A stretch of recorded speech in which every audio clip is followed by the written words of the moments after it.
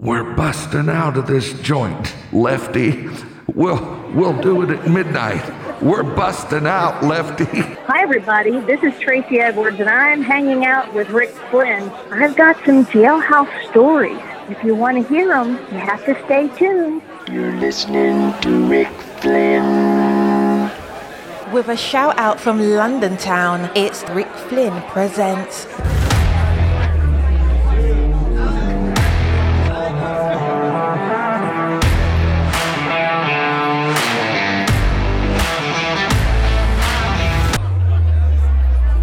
And now, ladies and gentlemen, your MC for the affair, Rick Flynn. Hello, everyone, and welcome on in. What a show we have for you today with an old friend of mine from right here in this area who I've just recently come acquainted with, even though we go way back, because this is a lady, believe it or not, that actually used to come to the Identical Club where I was the DJ years ago. And oh, what a place it was. Is that not right, Tracey Edwards? I know, it was. It was Rick, a beautiful club. New York. I know, it was gorgeous. New York had Studio 54. Cincinnati and the greater Cincinnati area had a place called the Conservatory. I spent many evenings there, Rick. I loved it. Was the music any good? Of course it was. Right. The music, it was fabulous. The music was unbelievable. Well, thank you. Thank you very, very much. And you know, we had people that used to come there from Nashville, Tennessee. They'd drive up, they'd get a hotel room right next door where you could walk to the hotel, or they'd use the hotel a block up the street where you could walk to that. And then at the top of that hotel, the whole upper floor was a restaurant that revolved in a circle. I had my high school prom there. Oh, wasn't that something? It took an hour and a half to make a complete revolution. It was a Quality Inn, wasn't it? Yes, yes, it was. It was a Quality Inn, and they had banquet and ballrooms on the main level as you walked in on the main. And then when you went all the way up to the top, that was the restaurant that revolved. I guess somehow they got a motor down underneath the floor, which just took the whole entire floor, all of the patrons seated at the seats, dining. They said when you ordered reservations there and made them, always allow an hour and a half for your dinner, because that's what it took. Sit and spin. They were sitting and spinning. It was just like magic. That's true. That's totally true. But Tracey, it is so good to have you here. You are not only a seasoned television professional, but of course, you're in theater. I know you've calmed down in that in later years, but your career in both fields, in both TV and theater, was just exemplary. I'm still learning about you. I had no knowledge that you did any parts at all in the Who's Broadway play or whatever it was called Tommy. You know, I grew up in Northern Kentucky. Yes. And went to Northern Kentucky University and got a degree in theater, and then went on to do the regional theater, and then, got my equity card, and then moved to New York. Right. And then, started auditioning. And many times when you go to New York, you just audition and get jobs outside of New York. That's really typical. And one of my first jobs I got was a national tour. And that, of course, toured outside of New York. And that was with Patrice Munsell, who was a Broadway actress, singer, wonderful opera singer. And we became fast friends and just had a great time meeting her and having just a great relationship with her until she passed away. And yeah, so I was lucky with that. But I had a great time in New York. And then after the fact, I ended up by happenstance going and auditioning for a friend of mine who couldn't go. She couldn't go to an audition. And in between theater jobs, I would sling makeup for people. Really? And so I was a makeup artist, and she said, "Listen, I've got this audition for this shopping network. I can't do it." She said, "But you can do it. They need a makeup artist who can sell stuff, and you can do that. So so can you go do it? And I'm like, well, I've never done, television, but I guess I could take a whack at it. So I went in and, I'd done some comedy. So I thought, well, I'll go ahead and I'll just do my kind of act. And so I did, and I got it on the spot. Pretty much. I had a couple auditions and then got the job. And then I was selling on national television. And that's how I got into the TV game, by selling stuff on television. So I worked with a lot of the shopping networks. And that's how I found out about you being on TV, because I worked for the affiliate that carried you in Greater Cincinnati. And I would see you in the control room on the monitors, you see? Absolutely. Mugging and selling. Oh, yes. And then I had no knowledge at the time that I was watching you on television about your vast theatrical background. I didn't know and it was we as were deep. from Cincinnati. Yeah, no, I found that out later. Right.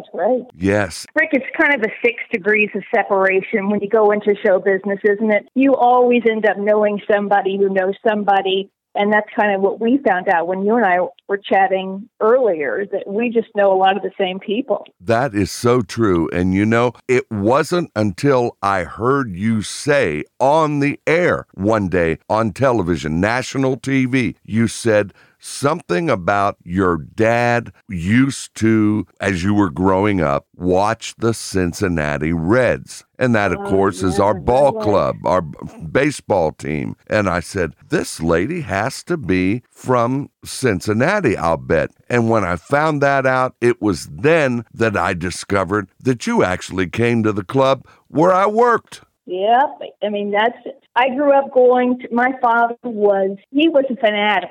He was a Cincinnati Reds fanatic.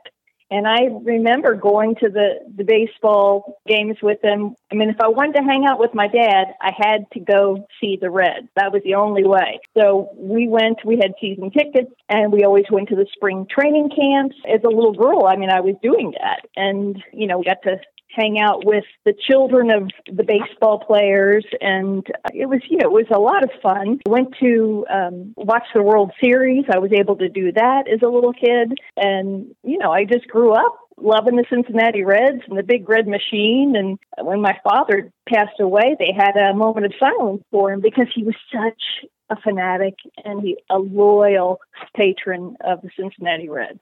Oh boy! Now you mentioned you used to go watch them practice on the off season. Well, that had to have been in Florida. Yeah, we went every spring training. Mom and Dad would go down there, and we always stayed wherever the players were staying. That's usually where we stayed. It wasn't a fancy place, but that's usually where we stayed. That is incredible. Your daddy, he took it seriously.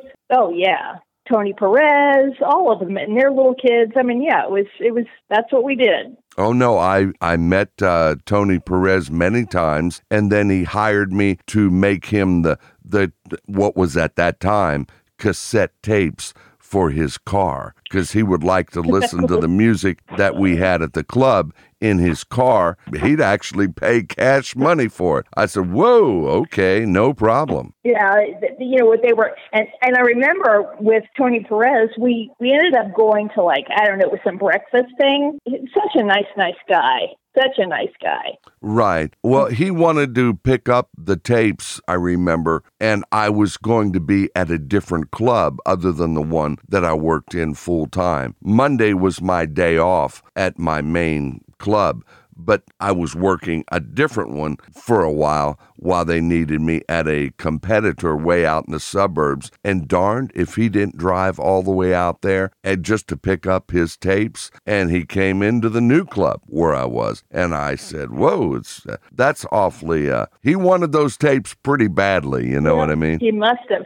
That was gold. You just mixed some gold for that guy. Yeah, definitely. And they called him Doggy. Did they? That was his nickname, Doggy. Tony Perez. I'm sure that was his nickname, Doggy. I can't remember. I was pretty little then. I mean, little-ish, 9-ish, 10-ish, something like that. Can't remember. when you get older, you can't remember such things, but I remember a lot of it. So, we did have a good time with the Reds. They were great. They're starting after a downturn from the Big Red Machine era where they were just stellar. We're starting to get back up to where they're winning games now a lot. They're actually, last I heard, they were like second in their division, which is not bad right now. No, that isn't bad. That's really good. But they've had problems. I have a brother who really loves it. So. Oh, you have a brother that loves it now? Yes, and it's interesting. He's my biological brother who I recently found. And then it was interesting that he adores it as well. So somehow, by magical thinking or something, I've been trying to, manifest that and find my family. I found a brother who loved the Cincinnati Reds, so it's kind of cool. That is incredible. You were an adopted gal, right? Yeah, my parents couldn't have kids, and so they had foster children, many foster children, and finally Mom and Dad, he wanted to be a minister. They didn't have a lot of money, but it was like, I could be a minister and go to the seminary, or we could have children. So Dad really wanted to have kids, so they adopted 3 children, two older children who were in an orphanage, and so they got my brother and sister, Basil and Franny, and then later they got me. I was an infant when they got me. I think I was about 8 months old when they got me. So they got 3 of us. And where did all this interest in show business come from? And the raw talent to do it? Did you get trained in school? Did you go to a specialty school? Or how did you learn how to be an actress, for example? You know what? I think I always kind of I was bitten by the bug. Probably in church, going to church. We went to church all the time. So growing up in Kentucky, and my parents were always taking us to church. The little Christian church down in Petersburg, Kentucky. My big performance was singing Let the Sun Shine In when I was 6 years old by myself in front of the church. And so that was it. And people seemed to like it. And because they liked it, I thought, well, that's kind of nice. They applauded, and I enjoyed that. And so from then on, I just decided, well, I guess that's what it was. I remember Let the Sun Shine In. Wasn't that from the Broadway musical Hair? Or am I wrong? I don't think so. I'm not it was sure, done but by, I don't was think it was it a Fifth Dimension song? No, I don't think so. Okay, what was it? Let the Sun... I don't know. I don't. Yeah. Okay. We'll delete. Sunshine. That's a totally different song, but Right. I remember. It still had the same. Yeah, that's a different song, but they're both saying "Let the Sunshine In." It was performing in church that kind of caused you to get bitten by the bug, so to speak. I think that happens to a lot of people. They get their first acting chops or performing chops in church. And so that's kind of what happened to me. Back when I was on terrestrial radio, before I started doing the podcast, I had an actress on, and she cautioned everybody listening to not get that union card too quickly. And she said, what some people do, they make the mistake. They think that when they get that union card, that, well, I'm a pro now. I can do anything. I'm a professional. And she said, what that card does, that limits you. You're no longer able to work regional theater or community theater anymore. You have to work union houses. Did you discover that to be good advice, or would you disagree with that? Well, I think that when I was in college, luckily that my professor, Dr. Jack Wan, he was the head of the theater department. He was also a union actor, and he worked a lot. He did a lot of Shakespeare, and he brought in a lot of union actors to teach us on guest contracts. So we learned a lot about the union and what it offered and when we should get into it. And so I learned a lot about that prior to going into it. So I ended up doing a lot of summer stock that wasn't union, and many times union actors would be on equity guest contracts within those shows. So I would get to work with union actors, but I didn't have to join. So that's what a lot of people do. So I knew about it, and I knew when it was time for me to join. So I did a lot of summer stock and a lot of regional theater that was not union. And then when I felt it was time for me, when I had enough under my belt, enough, I did, chorus work, but then I started getting the leads, and I had enough on my resume that I thought merited, okay, I've got it, and I can go ahead and get the equity card. That's what I did. I got an internship at this place called Beef and Boards Dinner Theater. Oh, we had one. We had one in Greater Cincinnati here. Yeah, and so it's the same people who own it. So Doug Stark owns it, and he what a great guy. And I got my equity card there, so I got that. I worked a lot of places without my equity card, before. So I think you have to take your time. You don't want to get it too soon. If you don't have a lot of roles, if you've just got a lot of chorus stuff, no, you don't want to get your equity card yet. And that was the whole point that she made, because everybody kept telling me, Rick, we know a pro actress. We know this actress over here. She's turned pro. She's getting parts. Put her on. And so her friends that were friends of mine mutually, they brought her on, and sure enough, she said, there is such a thing, and I wanted to caution everybody, she told me over the air, that you can become professional too soon. And if you do, that is a bad thing. Although, I will say this, a friend of mine from college, her name is Angie Schwar, unbelievably talented person, triple threat. She can sing, she can dance, she can act. She's the long legs, just so talented. She went to New York. She got in a Broadway show. Then she got in another Broadway show. And then another, and then another, and then another, and then another. She has done so many Broadway shows that they have there was a show that made a part for her it was basically, we need somebody like Angie Schwar. That's her name. So she's kind of a one-of-a-kind person, but she went to New York, and she has such a wonderful career, and she's continued to get show after show. So it can happen.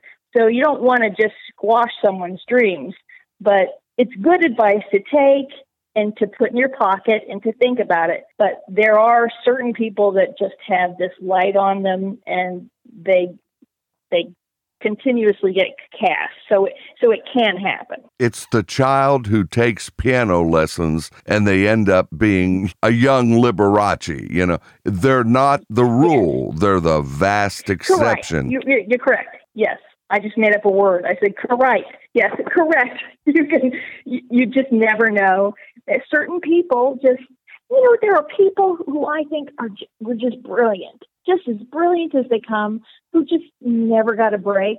And there are people who I have met who I thought, they're pretty good, but something happened and they did get a break, and then they got another one, and they got another one. So you just never know. I'll tell you who I always used to love. I think Bernadette was just so talented in the theater. I used to watch Bernadette Peters. Oh, yes, yeah. Bernadette. And she's, I met her once. I hate to be a name dropper, but I did. But you know how I met her? I would assume you met her at the theater. No, I was slinging makeup. I was selling makeup at a makeup counter in Manhattan. Oh, and she no. walked up to me. She walked in off the street? Oh, she did. And she was so wonderful and kind and sweet. And the makeup was, she didn't even need makeup. She was as beautiful as you could imagine and sweet as you could imagine. With that spiral permed hair? She had those curly hair like she always had. She was just perfect and so nice. So she was just one of those nice people. And so, I was thrilled to death and told her I was. And it was a great moment for me. Right. Yeah. Now, when you worked on the national tour, how long were you out on that, if you can recall? Was it a year or less? Yeah.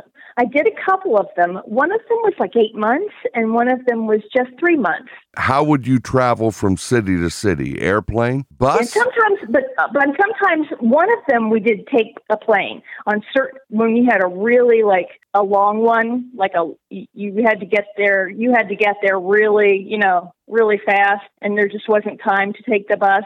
the crew would take the buses in the sets, because there were two buses, one for the set and one for all of us. And sometimes we would fly, but that was a rarity. Usually we were on the bus. Right, flying. Kind of drooped on each other. Oh, yeah, that was hard.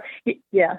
Do you know I have not taken a bus for a long period of time since then? I've gotten on buses for in a city for just going across town, but I've never taken a long bus drive since then. Now, did you actually live in New York City? Yeah, for 10 years. Oh, no. Whoa. Yeah. And boy, yeah. What a lifestyle change from Greater Cincinnati. Oh, yeah. It was wonderful. I loved it. And you know what? It was at that time, it was a really good time for me to be there. You know what? But when I got there, and this is the time when things kind of got wonky for me, I was doing great, and I started falling down. Not really sure, what was going on. I just kept having pratfalls, falling down, the subway stairs, doing, those kind of things, not knowing. I fell on stage. Before then, I was doing a show, and I fell down when I was on stage. I was doing Singing in the Rain, and fell on stage not knowing, why. My legs just gave out. And I thought, what the hell? Excuse my language. What the heck? And, obviously had to make a bit out of it. Luckily, it was a musical, and I was playing the crazy Lena Lamont, so I could make a bit out of it, and did. But then I went to New York shortly after that, and I just kept doing these pratfalls. And my friends, we were out in the city, and we'd gone to the theater, and my friends were in the cab, and they're like, "Where's Tracy?" And they went around the front of the cab, and I was on the ground, and they're like, "What the heck?" Shortly thereafter, I was having trouble swallowing, so I had to go to the doctor to find out what was going on. And he sent me to get an MRI, and I went in the next day, and he said, good news is you didn't have a stroke. Bad news is you have MS. MS, multiple sclerosis. Yes. Right. And you were falling down. I didn't even know what it was. But I've read about it, and I've known others in life that have had it. You fell down, and by the way, I used to know a young lady many, many years ago, and she came up with this doggone Lou Gehrig's disease. Right. Oh, and she's no longer with us. That was the same thing. No. Her arm started moving once, she told me, and she was not in control of that arm. She didn't want the arm to move. Right. So I don't know a whole lot about it. It's neurological. So what happens is the body, you have your immune system, and mine is like supercharged, and my immune system decides to attack the myelin sheath. Now, the myelin sheath is like the nerve coating that covers, it's the coating that covers the nerves. Kind of like when you have an electrical cord, and all of a sudden, just part of it is chewed up and frayed. So when it's chewed up and frayed, the electrical impulses don't go through, and it shorts out. That's basically what happens. My nervous system my immune system attacks and chews little areas, which causes lesions. And when you have the lesions, it kind of creates just like potholes all over your brain, on your brain stem. And so then their neurotransmitters, they just don't transmit. And so then you can get the paralysis and the trouble with walking, balance. Sometimes it's swallowing. Listen, it is a plethora of different symptoms, and it's as different as the person who has it. So you just never know. So not all patients exhibit the identical same traits. Different. Right, they're all different. Totally different. I used to work with the MSAA. That's the Multiple Sclerosis Association of America. They're a great organization that basically helps people who have MS. They're there for services for people. When I was on their board, I was able to meet people who had the disease. Some people who had, really, they were diagnosed and they were in a wheelchair, right away. And then others who had it for years who you really wouldn't even know had it. You just wouldn't even know to look at them. And I'm kind of that way. When you look at me, when people who meet me, they don't really know that I have it. And, I don't drive anymore. And sometimes I had pratfalls that land me at the hospital, stuff like that. That happened last year, so things things have changed for me. But all in all, I was diagnosed in 1994, and I was on one of the biologic medicines right away. There's a host of them. There's so many different options for people who have MS. And I got on one right away.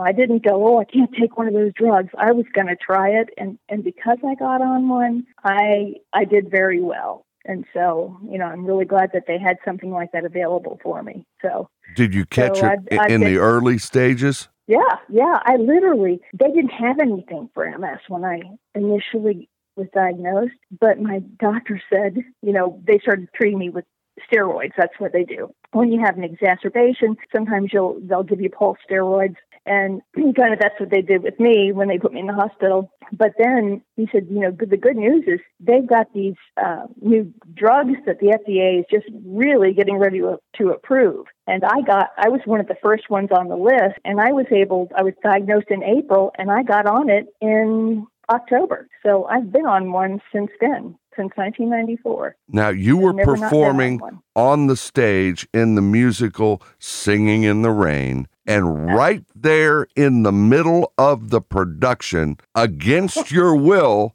boom, you hit the ground, and landed right on your butt, so to speak? Oh, so much so on my butt, around everybody. Because, I was like the crazy, Lena Lamont. It talks like this, and she's such a mean little character. And so all of the main characters are around me and looking at me like, what the heck? So you have to make a bit out of it when you do something like that. You can't act like it didn't happen. So the audience didn't know the difference, did they? No. I just said, "Will you help me up? Let's just stop looking at me and help me up." And so the guy did, and that's the way you go. But yeah, it's. And the actor next to you, this was all brand new to him. He didn't know what did his face look like. It was really hard not to laugh. Now, when you were, Tracey, on the Who's musical Tommy, was that a regional production, or was the actual band The Who there? No. The Who wrote Tommy. Right, I have the soundtrack to that. See Me, Feel Me, Touch Me. It was about the pinball wizard, the deaf, dumb, and blind kid that sure played a mean pinball. They wrote it, and then it became a movie. Yes, and then, yes. After that, then it became a Broadway show. And I did a regional production when I was doing a morning show down in Florida back in 2009, and I had the artistic director of this theater on my show, and they were talking about some upcoming shows, and Tommy was one of them. And he and I were just chatting about it, and he knew I was an equity actor, and it was an equity theater, and he said, "Well, you should audition for it." I said, "Oh, I haven't done theater in so long, I don't know." He's like, "Really, you should audition." So I thought, okay, and so I did, and he cast me as Tommy's mother, and I was scared to death to do it, to get put my toe back in the water, but I did it, and it was so much fun and a blessing to do. Great production. It was a little theater down in Florida. Down in Naples. Oh, way down south. Way down south. Way down on the bottom. There. Yes, down on the bottom. Well, see, that was the rock opera Tommy, which I guess it was the Who's Tommy and then the band Queen. Didn't they get involved? They got involved in somehow, I believe, in the writing or the performance of rock. They wrote their own music. Bohemian Rhapsody. Some of this music they had was almost operatic by its very nature. Right. So, so they did well with theirs, so let's write one too. So right. It was the Who's venture, I think, that spurred a lot of those groups at that time to do it. You know what? When you listen to that score, it's wonderful. It's a wonderful score. Well, they did well. They certainly sold a lot and did well with it. Then you had Alice Cooper, who started out as a rock and roll band. The Alice Cooper band was just another rock and roll band. And if you look at how that band transitioned and changed over the years, it went from a rock band to Alice Cooper out front on a Broadway type stage with unknown musicians behind them, behind a curtain, while they did a theatrical show. Yeah, it became more of an experience. Right. He had props. It was, as far as I'm concerned, it was a play. It wasn't really much of a concert. No, it was a play. Right. So, yeah, they made it more of a happening. So, when you would go, it was definitely a theatrical experience. Right. And then they had another group that tried to do the opera thing and had it down there for a minute, back when they had their singer Dennis D. Young, and the group was named Styx, Styx. And Dennis D. Young was this, he was a pretty good theatrical type singer, but the rest of the band, other than he, wished to proceed as a rock band. And he said, no, let's do this theatrical thing. And that ended up getting him tossed out of the band, or he resigned. I don't know, but they later had a lawsuit and everything on that. And their biggest hit that he sang was Babe. Babe, I'm leaving. You remember that from Styx. Yeah, I do. And the lawsuit was a federal lawsuit. They settled that out with the fact that the band Styx could go on without him, but they could not sing the record Babe. The only one allowed to sing that in live concert was him. Right, correct. Oh. So that's how they settled that one out. And Dennis D. Young is still singing it. And it was a song written about his wife. The theater injected itself into rock, but for the most part, you're going to have to agree, Tracey, rock and roll was and is 3 or 4 or 5 guys that just got together and just decided to rock and roll, Right, absolutely. That's what rock and roll is. When we listen to music, Bill and I, that's my partner, when we listen to stuff, we still always go back to the 70s and 80s. Like, that's the best music, and at least it is. It is. Opinion. We're older, and so we like to listen to that stuff. So, I listen to some of the new stuff, but I do like the 70s and 80s. Absolutely. Yeah, absolutely. I'll go as far as to say the 70s just by itself was excellent. And you can go back to the 60s if you want the Motown and the doo-wop and all that. Even the 60s had some good music in there. But the 70s was I liked when the Beatles happened and then all these groups came over on the British invasion. And that actually changed music in America, too. We had all kinds of bands that were, the Beatles affected the whole world, Tracey. You still hear all of that music playing. If when you go out, you'll hear music playing in different stores and stuff. It's still the 70s and 80s music. People still like to listen to it. Even younger people like to listen. Now, I'm going to have an extremely difficult time when if the good Lord allows me to live till I'm 90, I'm going to have a great time going through that department store, if they're still open, and hearing what they're playing today as trendy music turning classic, and it's all gangster rap. I refuse to believe that's going to happen. I don't think it's going to happen. No. You know why? Because the stuff that is still playing 70s and 80s music. It'll live on. It'll live on. Yeah. I mean, it just will. They don't call it classic rock for nothing. Right. And you're right. How can you call gangster rap classic? I can't understand a lot of that music, but like Eminem, I like to listen to Eminem. Yeah, some of his songs, My name is Slim Shady. Some of that's not bad. It's prophetic. It's very, he's a good poet. Yes. And and there are others that are too, that are, pretty dynamic and I listen to. But when it's so harsh and so dirty and so, criminally violent, oriented music.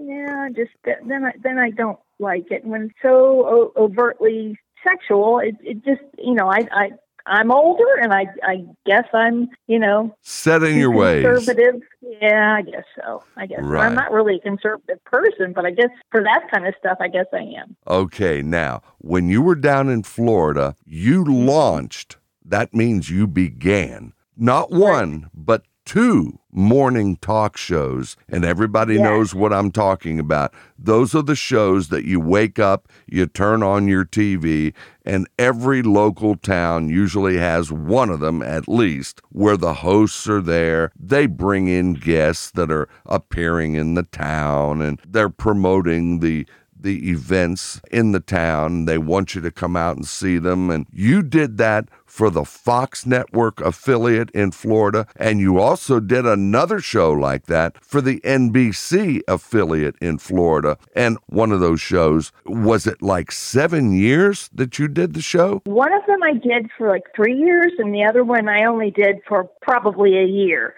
And I was a co-host. I mean, I hosted it with another host. So, one I hosted with a guy, and the other one I hosted with a gal, and then a guy. And that happens sometimes. You end up going through several hosts. But it was a lot of fun. Those morning shows are fun. Right. And you did, the combined total for both stations, you did that for 4 years. Right. And that was every day. That was Monday through Friday, right? Right. And what ridiculous time did you have to wake up? Did you have to wake up like at 4 in the morning? Well, you know what? When I was doing one of the shows, I was doing HSN at the same time. Oh, no. So I was doing 2 jobs when I did that one. So that was crazy, and I wouldn't recommend it because it was really too hard, and I did it for a year. So I did with that one. I had to get up really early. I'd go do that show, and then I'd go right to work at HSN, work there for a good 7-8 hours, and then go home, and I'd just collapse. So that was tough. But when I did the other one, people think it's pretty easy. Oh, they just go in there and they do an hour and then they're done. No, when you're doing one of those local shows, you go in. Usually I would go in for the one down in Naples, the Naples area. I would go in. It was called the Morning Blend. I usually went in there. I got there probably about 7 in the morning. One of the producers and I were always in there first. We would get in there and, start writing. I mean, even though we'd written the day before, we would go in and tweak it and rewrite stuff, especially if there was new news stuff we needed to add in. And then we would meet with our guests, even though we'd met with them before or we'd talked to them, just like you and I kind of did. We then would meet with them before we'd go on the air.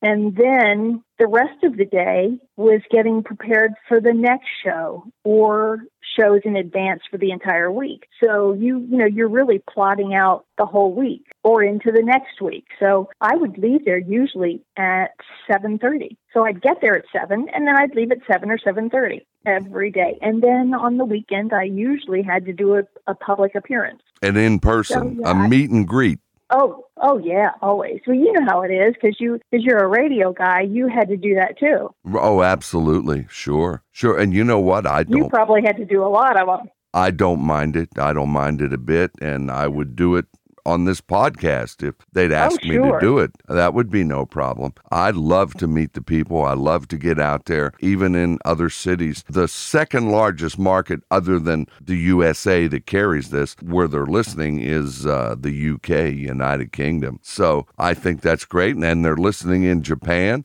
If they want me in Tokyo to meet and greet, I'll tell you what, we'll hit the road and go there, but nobody's asked me to come to Japan quite yet. Hey, you guys, ask him to come to Japan. He'll be there. Thank you.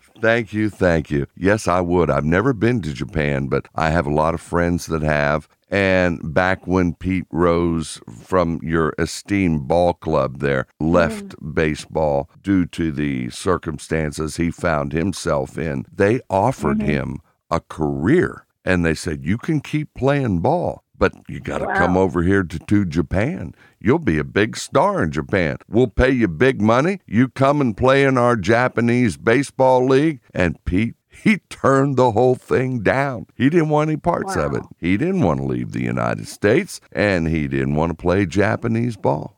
So there you go. Interesting. That's an interesting thing. I didn't even know that story. Oh, absolutely. Oh, they offered him big money to go to Japan. And he said, thanks, but no thanks. And now we have a couple ball players come to mind that have come straight from Japan, and now they're playing American ball. The Reds have one. Shogo Akiyama is his name. That's one. And then one of the West Coast teams has one. They nicknamed the guy out there on the West Coast Showtime. Oh, that's great. Yeah, that's what they call him, Showtime. So there's two of them right there that have come from Japan, and there are probably even more. I believe there's more than that. No, we get Japanese ball players every now and then, but it's just amazing. Some people will do anything to keep working in their respective field. But you know what I learned in the business, Tracey, and you probably did too, I'm sure. When I didn't want to be kicked around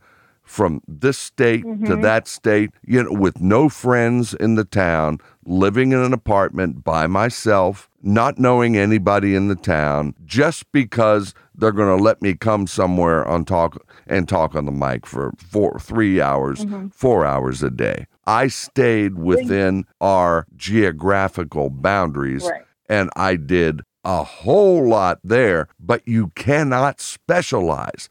When one thing ends, you got to be versatile enough to keep moving. Right.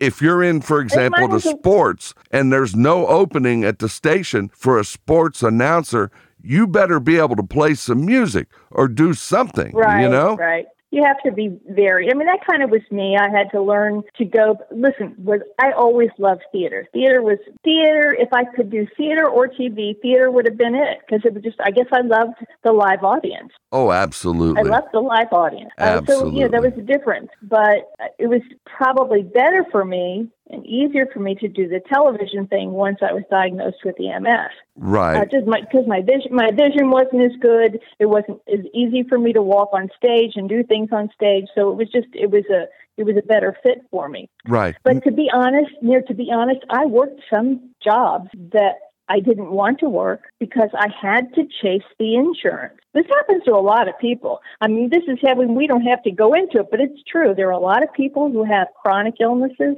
who have to work and go certain places in order to chase the insurance, because if they don't have it, and they have a chronic problem that really needs, you have to take medication that's astronomical, because my medicine is astronomical that I have to take, you will go and you will work for somebody even if they treat you like garbage, because you need the insurance. And I was in that predicament. I thank God I never was. It's not fun. It's really, really difficult. One of my jobs, really, really hard to work in that environment. And, but I had to basically suck it up and go, well, yeah, but I've got my insurance and I can get my medication. And I think a lot of people fall into that. And it's sad, but that's just life. Life is that way, and it presents you with that stuff. So you just have to go, well, I'm lucky I have it, and move along. And that's kind of how I had to do. I had to think of it that way. Very good. Now, Oprah, didn't she have something to do with the Oxygen Network, or am I wrong? Now, you worked for Oxygen Media. Did you, in effect, work for Oprah there, or am I wrong? No, you're right. In effect, I did. I never met her. But yeah, she was an investor in that. And it was really nice. I was just like a guest host. They hired me to be a guest host when one of their hosts couldn't work. I was one of those people that I would, when I worked, I many times would try and do other things. That's just kind of how I always rolled, because I thought, I need to have my hand in as much as I can. And so I was working at HSN at the time, but I had an agent in New York, and he said, oh, you've got I've got this audition for you. Ask your boss and see if you can do it. So I asked him, and he let me do it. And I went up, and I was there for like a week and a half, and I was able to work for them as a guest host. So that's how that all happened. Was it a talk show or what was it? Yeah, it was a talk show. It was kind of a lifestyle talk show, and it's kind of like The View. It was like four women, four hosts, various ages, doing basically what The View does, but not so opinionated. It wasn't really like that. It was more of a young lifestyle program, but I was probably the oldest one there. And a little bit more hip back then. Of course, this is going back some years, but that's kind of what it was. Very, very good. You are the example of what I've tried to do my whole life. If you can't work in theater, you'll work in TV. If you can't work in this network selling jewelry or whatever it is over here, you'll work over there. You'll go where the money is, where the insurance would have to be that you require.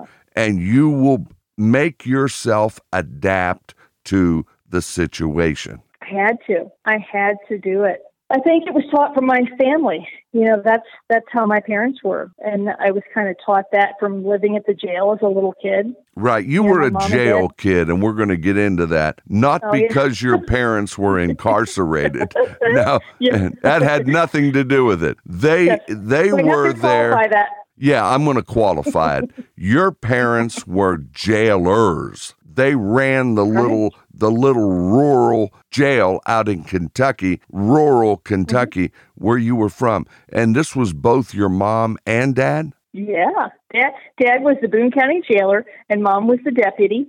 Oh, so and my brother and sister and I, were there too. We were all there. You were taken literally into the jail. We all went into the jail. And what did you do when you got there?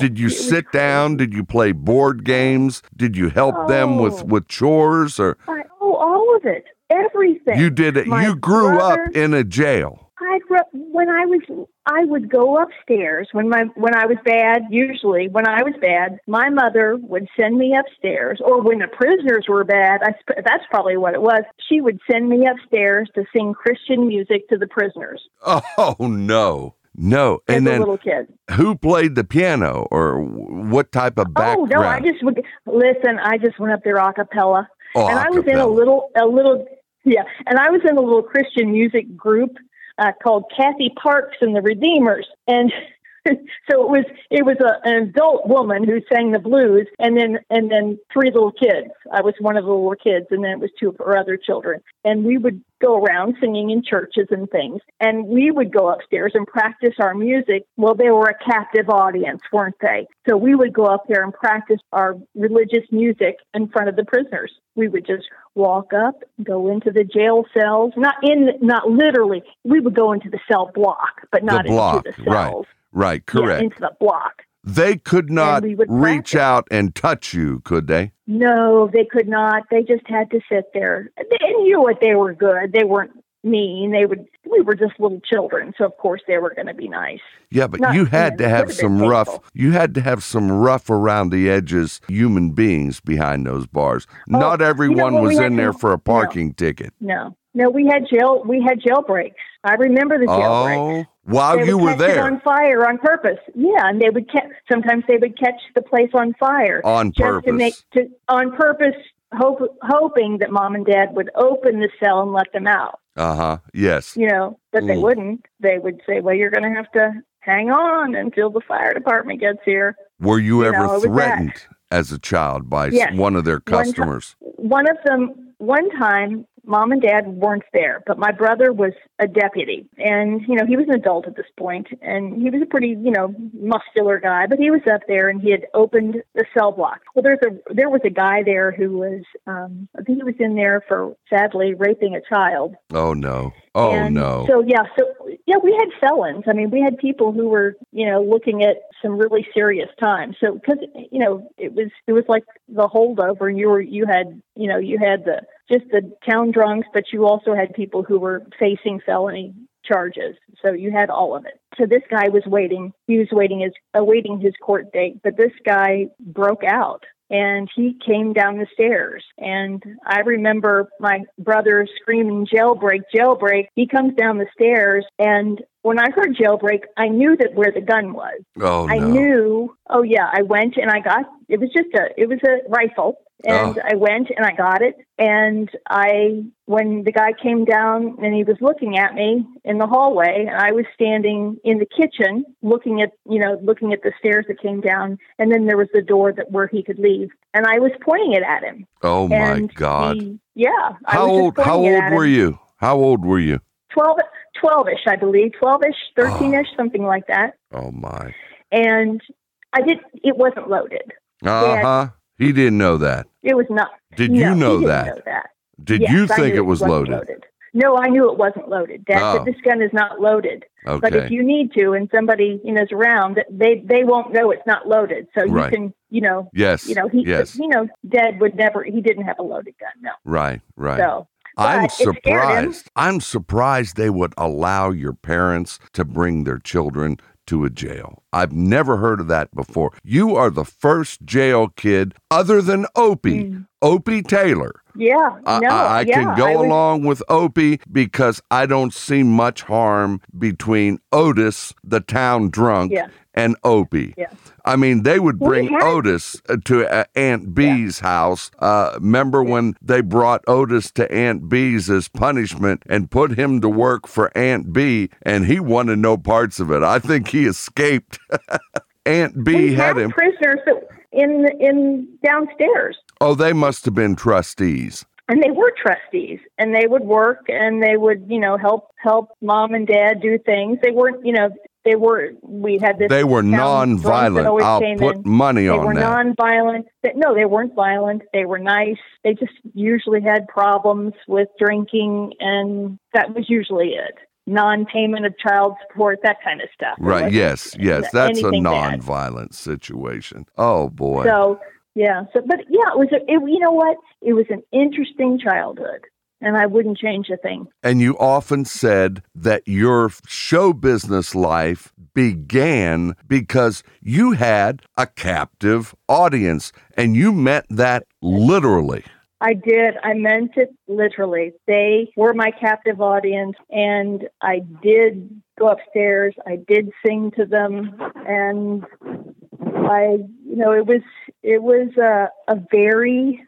The people that came into the jail were colorful. The deputies that were there that my dad hired were really colorful people. One of them spoke in tongues. Oh, yes. She did. She spoke in tongues. Full gospel woman there. Full gospel. Yeah. One guy was had been shot in the head, and then he couldn't really hear very well, but he survived, and Dad hired him. My dad would hire people that probably shouldn't be working, in that kind of job, but Dad felt sorry for him. Another guy was probably about 500 pounds named Tiny, and my dad hired him. I mean, that Dad had a big, soft heart. Would he deputize them as deputies? Oh, yeah. Oh, absolutely. They were deputies. Oh. They had uniforms. They had the badges. So it was a funny cast of characters. Boy, isn't that amazing? And you know what? They were kind of like my babysitters. Wow. Now, you're never going to find that in the jails of today, are you? Oh, no. This is the 70s. Right. The days of yesteryear. Yeah. The days where hitchhiking might have been popular. And you know what? You don't see any of that hardly anymore at all. Oh, no. It was a different time. It was a, we don't know what was going on back then, but it was a time where, your father, who had a big heart, could hire people who were probably, although there are a lot of compassionate people who are understanding that there are people who can do jobs and who should be able to do jobs when they have disabilities, which is great. But my dad was like one of those kind of guys that would hire people who he felt could really help. Now, a couple of them maybe physically wouldn't have been able to do the job, but Dad hired them anyway because it was kind of a tough job going up and down the stairs and stuff. But I think that, my dad had that kind of heart. So. And how long in his career was he the jailer? He was there for 6.5 years. And sadly, he and I mean, this is the sad part, but it was, it's life. He and I were in a car accident together. Oh. I was driving the car, and I just had my permit. And sadly, he was killed. Oh my. Back when you had your learning permit. So I'm very sorry to hear that. You had your learner's permit, and that's when the accident occurred. Yes, it was September 3rd, 1979. Now, did your mother continue to be the jailer then? She did. So she was the first woman jailer in Kentucky. Oh, really? In the whole state? Yes. Oh, so she, in terms of years, she was longer than your dad. But she ended up, because she was a deputy, and Mom did most. I love my dad, but he had some physical. He was disabled from the war. I mean, he never went on disability, but he was crippled from World War II, so he couldn't go up and down stairs and things like that. Now, in this rural jail, if you can remember, can you at least put me in the ballpark? How many prisoners did that jail roughly hold? Less than 100? More than 100? What do you think? No. Oh, we're talking about, if we had 15, we were maxed out. Oh, 15. Oh, that was a tiny little jail. Tiny, but that was like we were busting, and that was after what we did was we took the porch and we enclosed the porch on this jail because the facility was too small, so we had to build a cell on the porch. 15. So we created another cell. With 15 prisoners, you were busting out at the seams. Yeah. But now, if somebody was up for murder, for example, in that particular geographical town or city, wherever it was, they would be held, I'm sure, while the trial is going on, maybe, at your jail there. So you still could have had some rough times ahead of you with these hardcore prisoners. They were in the first cell. They were always in the first cell, the bad ones. The bad ones were in cell 1. Is that the cell that you could watch the easiest? I think so. I think it was the one when you first came in. I mean, we'd had a cell. I remember once there was those guys got out when my brother and dad had opened, because you got to open the cell to get the trash out. You have to do things like that. And I think they ended up breaking my dad's arm. Oh, no. I believe it. Happens, they don't care what they do. Their mind is, I'm sure, to get the H out of there. Yeah, it happens. And they'll do it at all costs. But the worst ones were in the first one. And sometimes some of those guys were up there from 6 months and the most maybe to a year when they're waiting for their trials. Right in that little jail, some of them stayed a year. Yeah. Oh my. Boy, those were the good old days, weren't they? Yeah. And it didn't have air conditioning. It did not? No, it had fans. Oh. It wasn't. Listen, Tracy, Aunt B didn't used to come with a picnic basket and bring them all lunch there from home, did she? My mother was Aunt B. My mother was downstairs cooking. But my mom had a beer in her hand and a cigarette in her hand. So that was the Aunt B. Your mother had a cigarette and a beer in her hand at the jail? Yeah. You were allowed to drink at the jail. Well, they were running it, so my dad would have card parties every Friday night with the county attorney, the judge, executive judge, the sheriff. They would all sit and drink whiskey and smoke cigarettes and play cards every Friday. Literally at the jail itself. Oh, yes. Now, would the prisoners say, "Hey, that was a pretty good hand there"? Would they watch them play as an audience? No, because they're upstairs. The house is downstairs, And the prisoners are all upstairs. They don't know what's going on. Oh, they don't know what's going on downstairs. Yeah, they can't see it. I got it.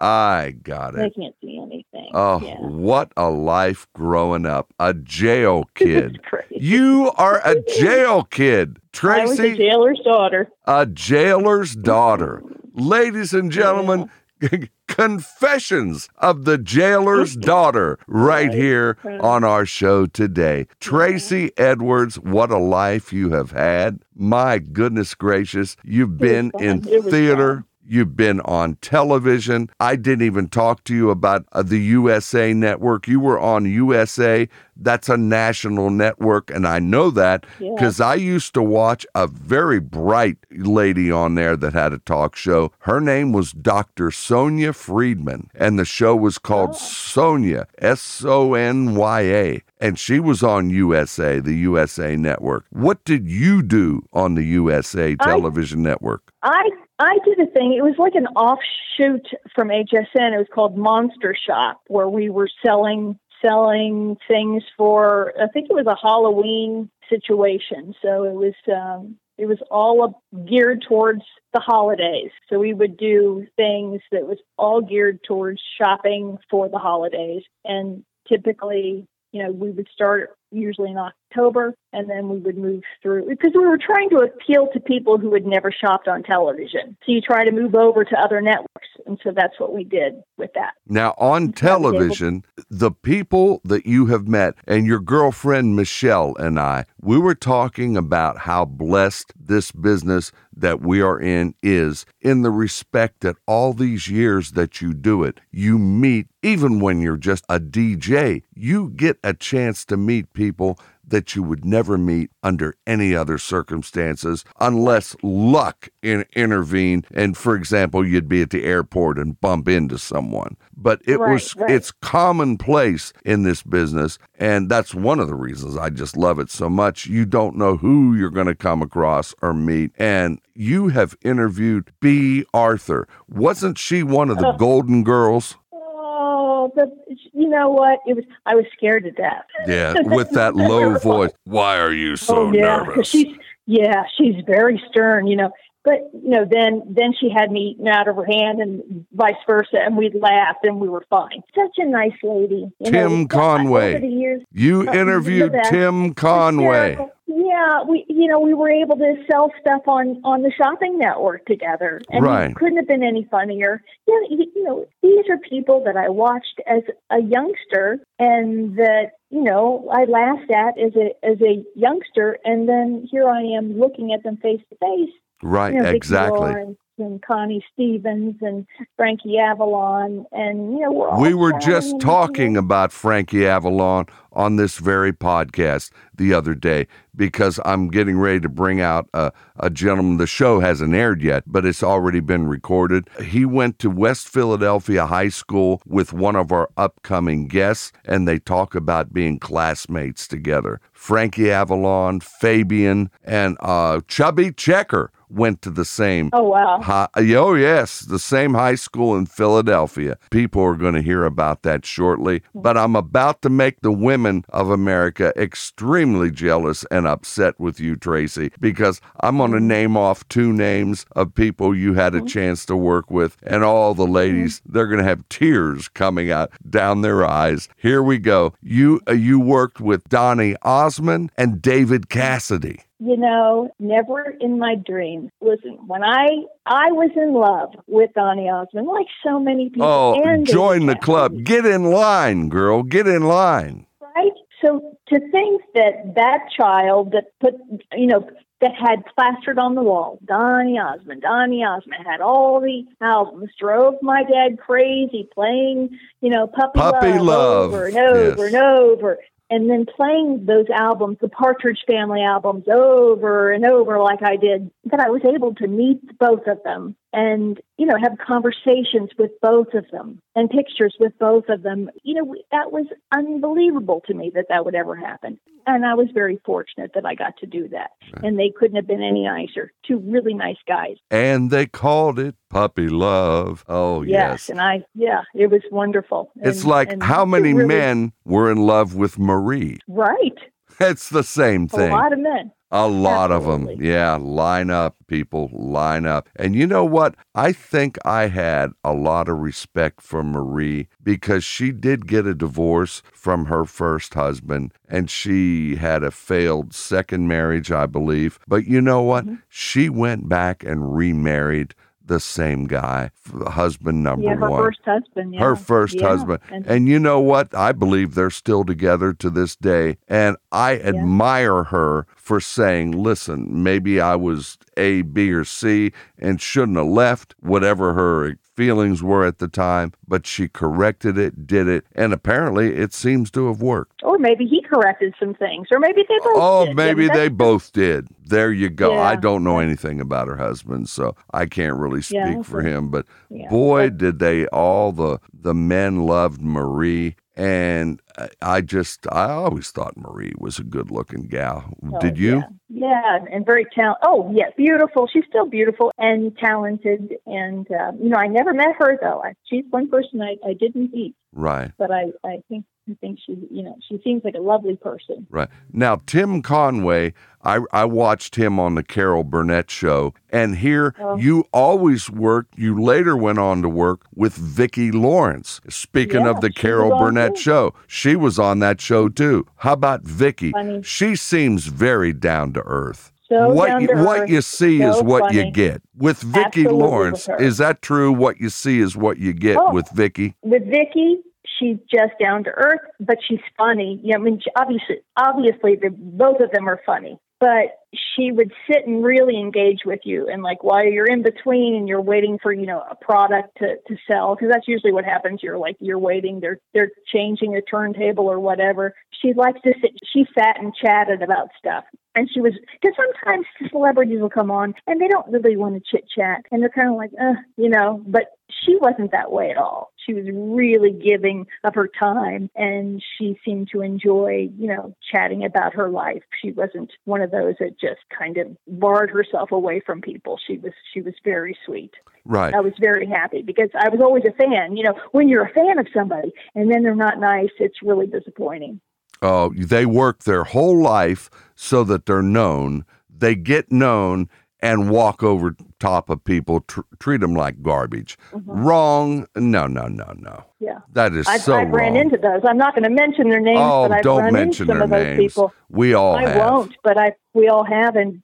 Don't you remember how disappointed you were when you met them and then they weren't what you thought they were? It ruined my whole perception of them because I realized that I liked a fake actor, a fake person. I didn't like the real person. I was in love with a fake. Right. Mm-hmm. And that's the thing. When you forget where you came from, you lose everything. Because if you came from really humble beginnings and you had to work really hard, you really should remember where you came from. Boy, isn't that the truth? Oh, my. Ladies and gentlemen, I don't know. Jail, remember that you came from a jail, Isn't that the truth? Tracey Edwards, I've only been in this business now coming up on 50 years. You are the first jail kid I have ever met in my entire life. Ever. You might not meet another. I guarantee you I probably won't. And today, what you did in that rural little town in Kentucky where 15 prisoners was the max, I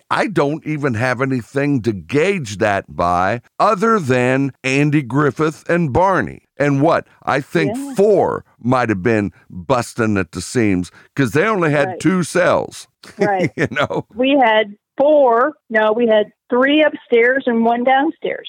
And then how many 4 per cell? Well, if we crammed them in there, sometimes we had to cram them in there and just put in, mattresses on the floor. So, sometimes that's how we had to roll. But usually Dad would just bond them out. That's how we did it. We get them in, Dad would bond them out. Your dad, the jailer, would put down whose money? His own money or the government's money? Oh, no, to bond him out? No, we had a bail bondsman on call. Oh, okay, so it'd be a legal bond then. Oh, yeah, there was a bail bondsman. He'd call. Her name was Debbie. I can still remember her. She was awesome, and she would come in, and she'd bond them out. And then, so we were able to just keep it going.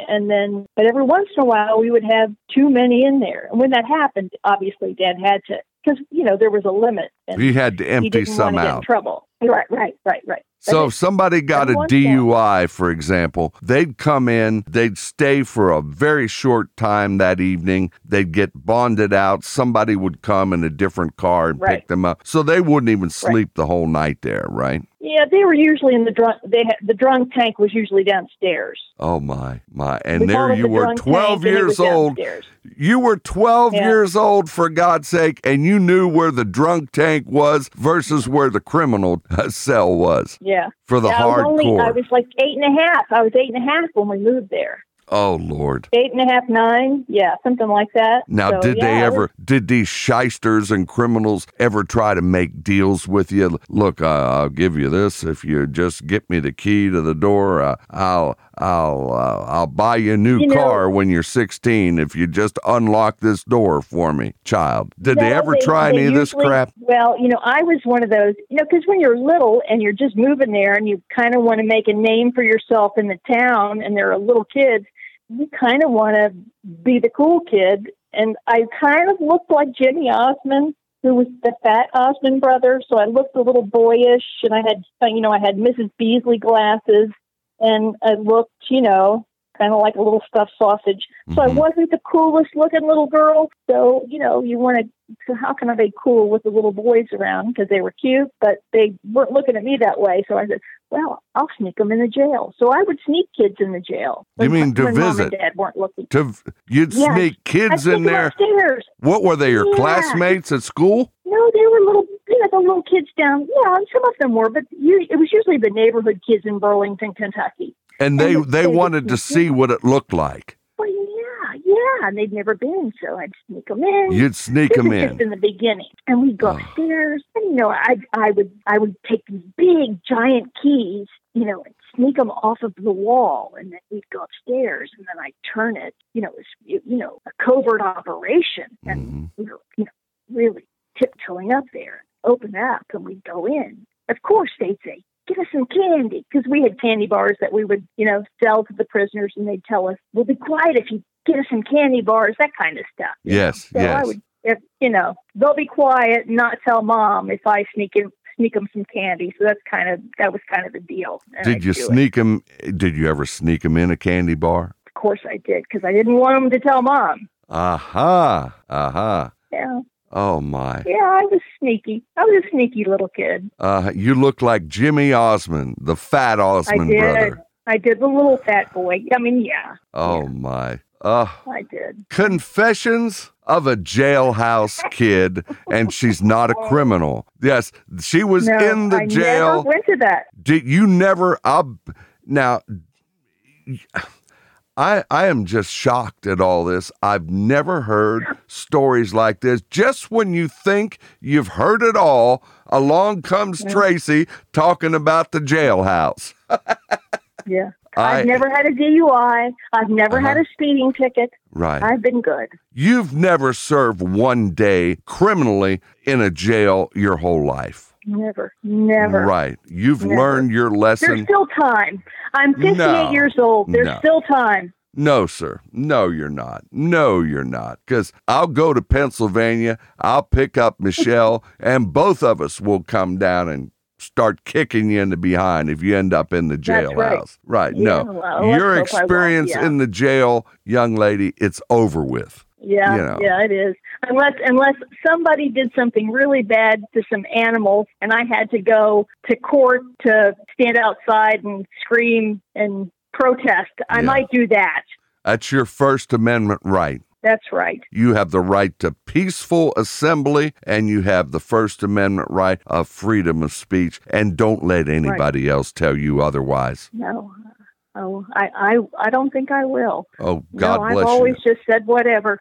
I've always said whatever I thought. Yes. My filter, I don't have much of a filter. I try, especially when little kids are around. I try to have my filter on. Wow. Okay, now, you were at HSN. And I was watching you one night. This is nationwide TV. And not only did it get carried all over the United States, but the satellite took that to other countries. So it was more than just a nationwide network in America. You were seen in other countries. And the next thing I look, I'm seeing, and there is a CD of a young lady singing that's for sale. They were selling it. And that CD was you. I did do a couple CDs. Yeah, HSN Home Shopping Network released CDs of music that was basically record albums featuring you. How in the world did that happen? I've never heard of that. I've never heard of it before you, and I've never heard of it after you. Well, I think it has happened, but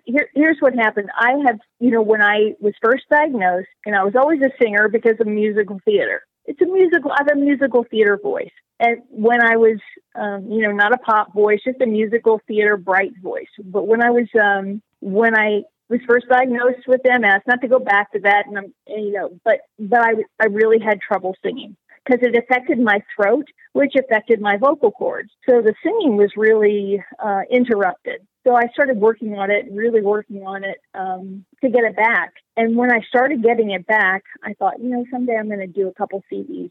I want to sing some songs. And since I was at HSN, I was talking to my boss, and I said, I'm going to do some CDs because I really just wanted to do it as a passion project, just to do it. So I had it for myself. So if I ever should lose my voice, I would have it. Really, that's what it was for. But it was a friend of mine who wanted to produce them. So he did. He produced the CDs, and I said that I had them. And so my boss says, well, if you guys produce them, we can sell them. So HSN didn't produce them. It was produced by somebody else. It was a producer in Los Angeles. He produced them, arranged them and everything. And then HSN agreed to sell them. And so that's how that happened. That is phenomenal. Yeah. Now, you're telling me there were other show hosts on that network that had CDs of them singing. And if so, are you allowed to mention the name? I've never heard of it. I don't think that they had their own CDs. I think what happened is I believe, I can't remember if this is true, but I believe that they had HSN hosts that did some sort of a CD, and that could have been it could be QVC, because I did work for Q2 that had a CD. It might have been a Christmas CD where various hosts sang Christmas songs, but I don't know which one did it. Was it QVC or was it HSN? I'm not really sure. Now, your girlfriend, Michelle, she has a Christmas CD of you, your Christmas CD. Yes, because she's one of my besties. Right. Now, what was this CD you had, All I Want Is Everything? Is that the Christmas one? Or is that another one? No, I have All I Want Is, that's the Christmas CD. And then the other one is called Songs I Like to Sing. Ah, okay. All right. And that was just favorite songs that you did like to sing, literally. Yes, I did. And then the other one is All I Want Is Everything. And there are different people who sing on the CDs with me. So it's not just me, mostly me, but I do have some other artists who are on it as well. That is remarkable. It was a labor of love. Absolutely. A labor of love in case I lose my voice. That's kind of how I handled that. So. Well, that's a legacy that is probably on your shelf right now. And I'll bet you probably every now and then, at least at Christmas anyway, you're going to listen to it. That's usually when it comes out at Christmas time. That is remarkable. Ladies and gentlemen, you've been listening to Tracey Edwards. She is a television personality. She is an actress who has done a lot in theater, and she has also done a lot on television, not only with name personalities, but with such affiliates as Fox affiliate, NBC affiliates, where she hosted the morning shows in Florida and launched those shows. She's worked on the Oxygen Media projects. She's worked on the USA networks. She's been on HSN, QVC, GSN. What is that? GSN is Gems Shopping Network, isn't it? That's right. Gem Shopping Network. There we go. But the most amazing part of this woman, ladies and gentlemen, is the fact that she grew up as a jail kid in a rural town in Kentucky. And I'm looking at the teletype right now. See, I'm showing my age. Back in radio, we used to have the teletype. This is way before computers. And the teletype would like an old dot matrix printer. It would shoot the paper up and you'd rip it off and look at it. And that's what they called in broadcasting at that time, Tracey. They called it rip and read. Rip and read. Rip and read. And I'm looking at the teletype. I've got a message for you, Tracey. Here it is. We're busting out of this joint, Lefty. We'll do it at midnight. We're busting out, Lefty. Tracey has her message. I made sure to give it to her off the teletype. Ladies and gentlemen, I'll tell you what, it's been interesting. I've never met another like her, and Tracey Edwards, I'm never going to meet another one like you ever again. For heaven's sake, you are one of a kind, girl, one of a kind. Right back at you, Rick. I'll tell you what, if somebody says, I heard Tracey Edwards on a podcast, I would like to get a hold of her and just say hello, just say hi, just say I used to watch her on such and such network. How do they do it? How do they get a hold of you? You can find me on Facebook. That's where I am. And you're hanging out on Facebook, and the name of the page is just your name? It's just Tracey Edwards. Right, and that's TRACEY. E-Y. That's correct. Right, Tracey Edwards on Facebook, TRACEY. And that's where you can get a hold of her. Everyone, I really would like to thank the jail kid for coming on, because I will never in my career have another guest with stories like this ever again. This is the one time I have nothing but Andy Griffith to even judge your life by, you know. Oh my! It was so much fun talking with you, and the next time, if we get to do this again, we can talk about all of the great foods that we had in Cincinnati. That I'm thinking about Skyline Chili right now, because I'm going to go ahead and have to try and make some. Now, you did say the music was good at that nightclub you used to go to. The music was unbelievable. Right. And they did have lines at the door to get in there, didn't they? I had to wait in a long, long line. And back then, I wore high heels, really high heels. Yeah. It was a long, long wait, because I wasn't like a celebrity then. I really had to stand in line way, way, way in the back, and I was a teenager. Oh, we had the celebrities in that club. I'm telling you, Tracey. I know we did. Oh, we sure did. Oh, we could go another hour just talking about them, but I'm not going to do it. What I'm going to do is just say you're one of a kind. God bless you. You're a wonderful, wonderful human being. It's a pleasure to have you on the show. And before I hold you any more overtime than what I already have, I think you just better say, good night, Tracey. Good night, Tracey. There we go, ladies and gentlemen. It's Confessions of a Jailhouse Kid, and it stars our guest today, Tracey Edwards.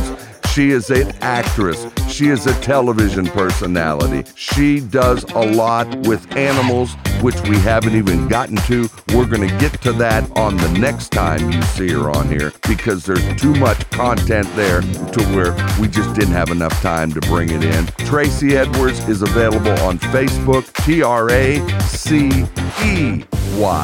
Edwards. Thank you, everyone. This is Rick Flynn speaking. It's been fun, but I've got to run. On behalf of myself and our guest today, Miss Tracey Edwards, thank you, and have a good day, everyone. Bye-bye.